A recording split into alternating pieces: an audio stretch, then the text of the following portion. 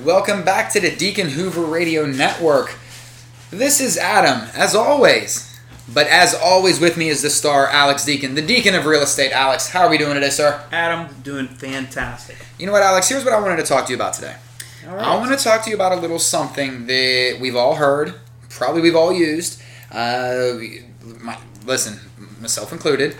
But if you are an investor, if you are a property owner, the one thing that you don't want is tenant excuses. And we've heard them all. I know you've definitely heard them all. Yeah. I've probably used them all. But we're going to use, right now we're going to talk about tenant excuses and how to work around them. Yeah, listen, after 25 years of doing, actually longer, and I've been a landlord for that long, right? And we've been doing property management since 2002.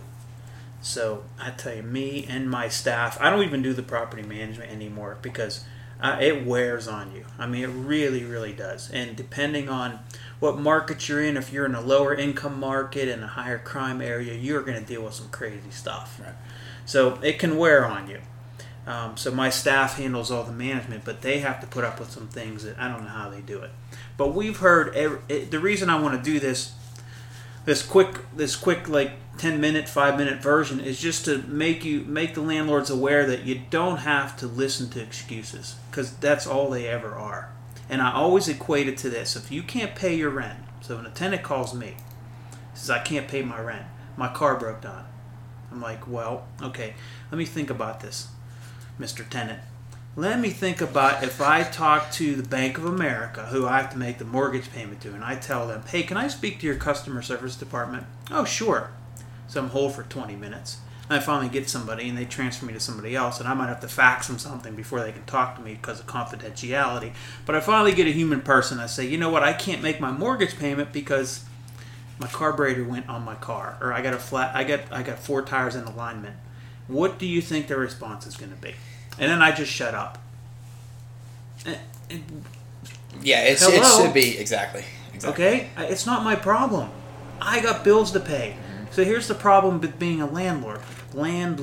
People think you like walk on water because you own property and you're super wealthy and you don't really need the money, and the government thinks this too, because half the laws are set up to protect the tenant.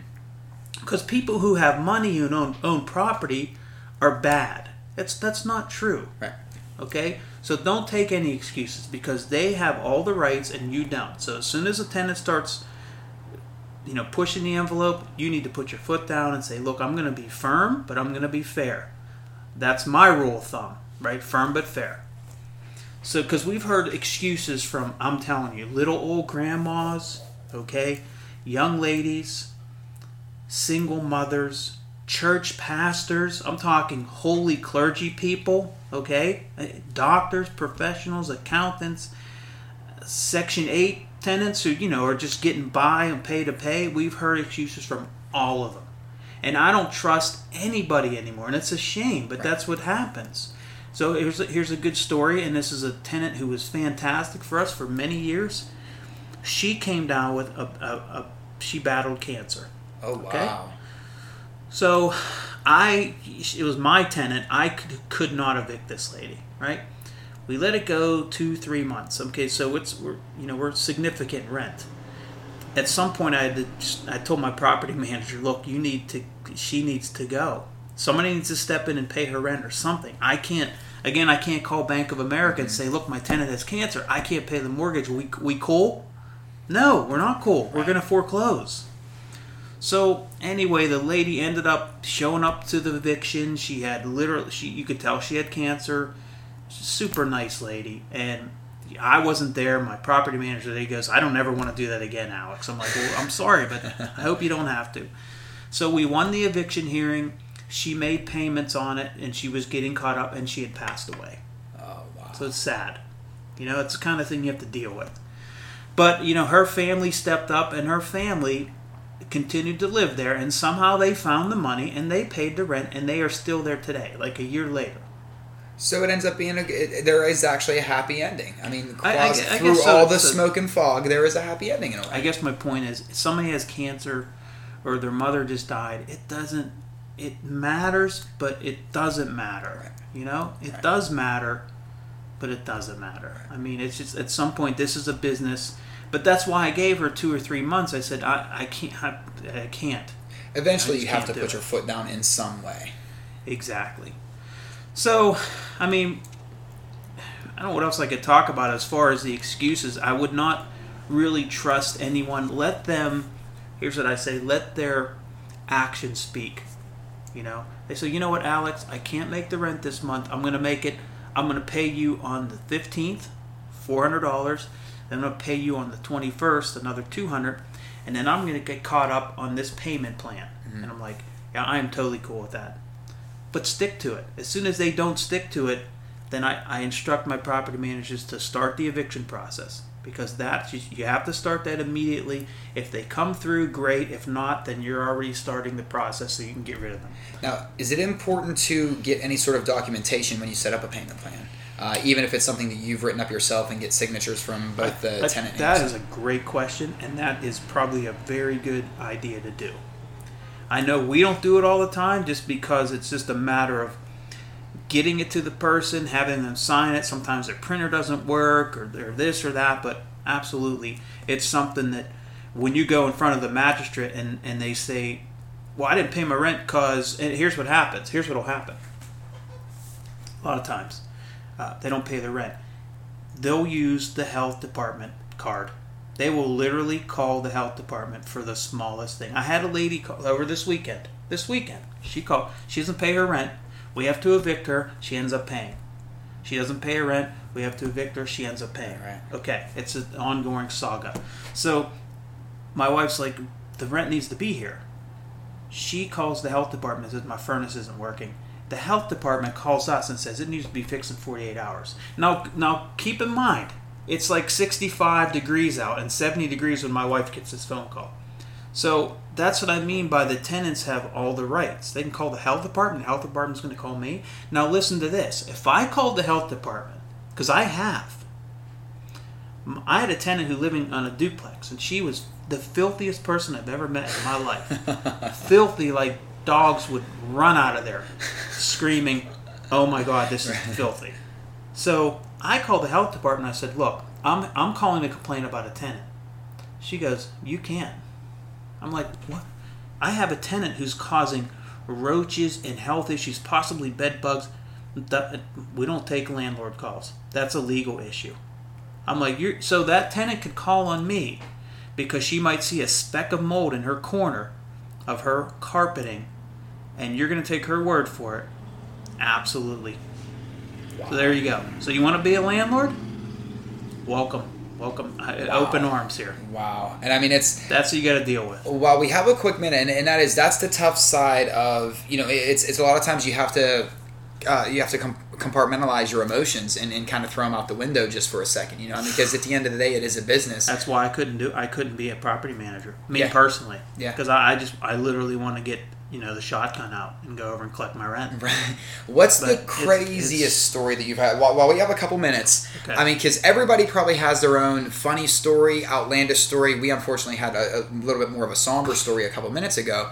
But what's one of your funnier, over-the-top stories from when you were? Okay, a funny one is this woman's been a tenant of ours for probably 10 years. 10 years. Nice lady. Her kids always end up coming through for her. It's the weirdest thing, right? So she gets behind on her rent. Every year, say. She gets 2 months behind. After about 2 months, I'm like, okay, we need to start the eviction process. We start the eviction process. She doesn't pay. We need to file for possession, which is now we can go there and change the locks. We get possession granted. We go change the locks. We lock her out of the house. Okay. And then her kids come through and pay for her. Then I have to go back over and let her into her house. Jeez. Now, this has happened like 4 times in 10 years. 4 times. She literally gets locked out of the house, and we let her back in because it's cheaper to keep her. Right. In this case, it's cheaper to keep her. She's not a bad lady. She's not dirty or anything. She's just, I don't know. She likes to be kicked out of her house. It's something. It's weird. But, so the one time we kicked her out, there was a dog left there.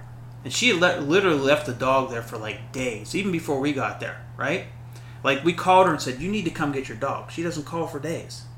So I'm like, okay, we got to get this dog out of there. I like dogs. I like animals. I like people. I don't want to just leave somebody locked in a house. So we're trying to get this dog out. We couldn't get the dog out. Finally got a hold of the son. Son came over and got the dog out because the dog was like freaked out. Yeah, absolutely. Yeah, they left the dog in there for like 2 days. Would have felt estranged, just left. They would have left the dog in there indefinitely if we wouldn't have got a hold of them. You know? That's a shame. So I mean, that's kind of funny, but it's not. But that's a funny story. And then the other one I said earlier is when, and this just happened. I called the health department to complain because the health department is, I guess, it's a government agency that protects the welfare of everybody, right? Right. No, it doesn't protect the welfare of everybody. Only the tenant who's calling, not the landlord who's concerned about the welfare of this single woman who lives there with, her son, and I got people downstairs, and it doesn't matter. So, wow. Just, not to make like being a landlord's bad and being a landlord is not worth the time and effort. It absolutely is. But just know that book that you read that says being a landlord and spend 2 hours a week and become a millionaire and don't have a worry in the world and live on Maui, you could throw that book in the trash. Yeah. If you're an empathetic person, you're going to run into situations where you're going to be second guessing, and it's okay to be empathetic, but I think it's one of those where don't be in an abusive relationship. And what I mean by that, guys, is don't allow your tenants to abuse you. Absolutely. Yeah. So. Alex, I think we've about. Do you want to buy some rental property now? I know you. Only if I can get the dog with it. Does the dog come with it? Alex, anything else you wanted to touch upon with tenant excuses? No, there really isn't. I can just say to my listeners that be firm but fair. I mean, be fair with people, but you have to be firm. Yeah. And no matter how good your lease is, no matter how good your attorney is, just remember, your place needs to be clean, neat, and safe at all times, regardless. One more quick story. Okay, so we have a tenant who owes us like 6 months rent, and her furnace stops working. Now, this is one of our clients, right? So we're managing it. Her furnace stops working. The client's like, I'm not fixing the furnace. I'm like, yeah, you are. Yeah. We're fixing it because you have to. Just because she's living and not paying rent doesn't mean you can shut her water off and not fix her furnace. We have to fix her furnace. We had to spend $3,000 to fix her furnace, boiler, and she still wasn't paying rent. So I'm telling you, just be careful and be cognizant of all the pitfalls in this business. You can make money, you can become independently wealthy, and you can live your dreams, but also it's not going to be easy, and you have to take it one step at a time. That's all I got to say. And it's good to have a big heart. Just sometimes you got to shrink that heart down a little bit. Yes. And turn it into a black heart, cold heart. So. Thank you, Adam, once again. You did a great job. Alex, thank you very much. I hope everyone at home that's listening to this, however you're listening to us, I hope you appreciated it. Please visit dhrea.com/learn. You're going to find full-length informational podcasts on there about a myriad of topics that you'll really be able to sink your teeth into. For the Deacon Hoover Real Estate Radio Network, this has been Adam. With me, as always, has been Alex Deacon, and we will see you guys next time.